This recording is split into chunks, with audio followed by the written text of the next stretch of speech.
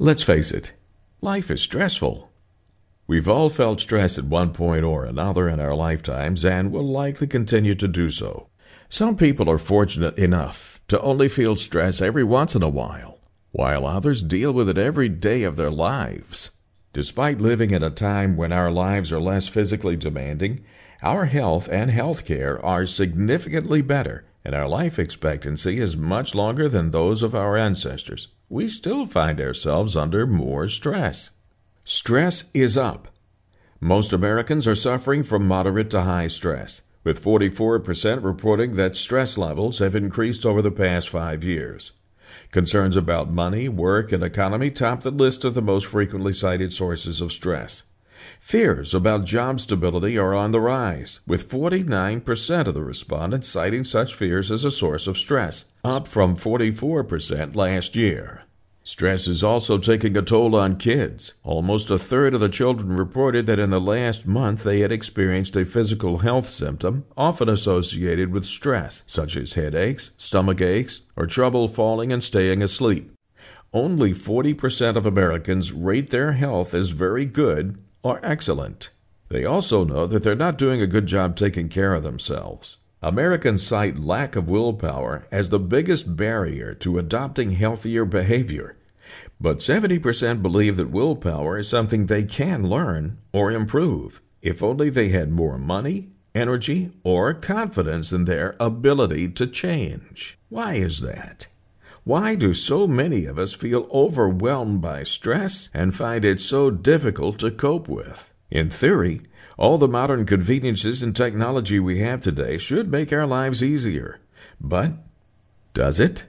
It is true that modern conveniences have significantly helped make life easier. But it has also given way to a pervasive culture of wanting everything bigger, better, faster, and now. This idea of instant gratification and keeping up with the Joneses has spun wildly out of control. We live in a world where life can go from serene to chaos in an instant, where anything and everything can give us a reason to panic, a reason to be anxious. One clear example is the setting of unrealistic expectations, whether it be by ourselves, friends, family, or the media. We pressure ourselves by comparing our lives to others around us. This is far more constant with the rise of social media sites such as Facebook, Instagram, and Pinterest. Everywhere we turn, we have images of the perfect job, spouse, home, kids, life thrust in our faces. We forget that many of these pictures are just snapshots in time, perfected for the audience and do not represent any kind of reality. Yet we find ourselves competing with each other. Helping foster this age of competition is the existence and prevalence of options or choices.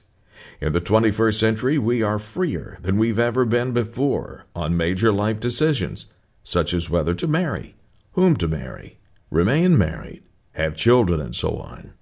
The list of options and choices that we are free to make are somewhat endless. With the advancement of modern technology has come the advancement of the understanding of the human body, medicine, and personal health. Stress is a chronic problem.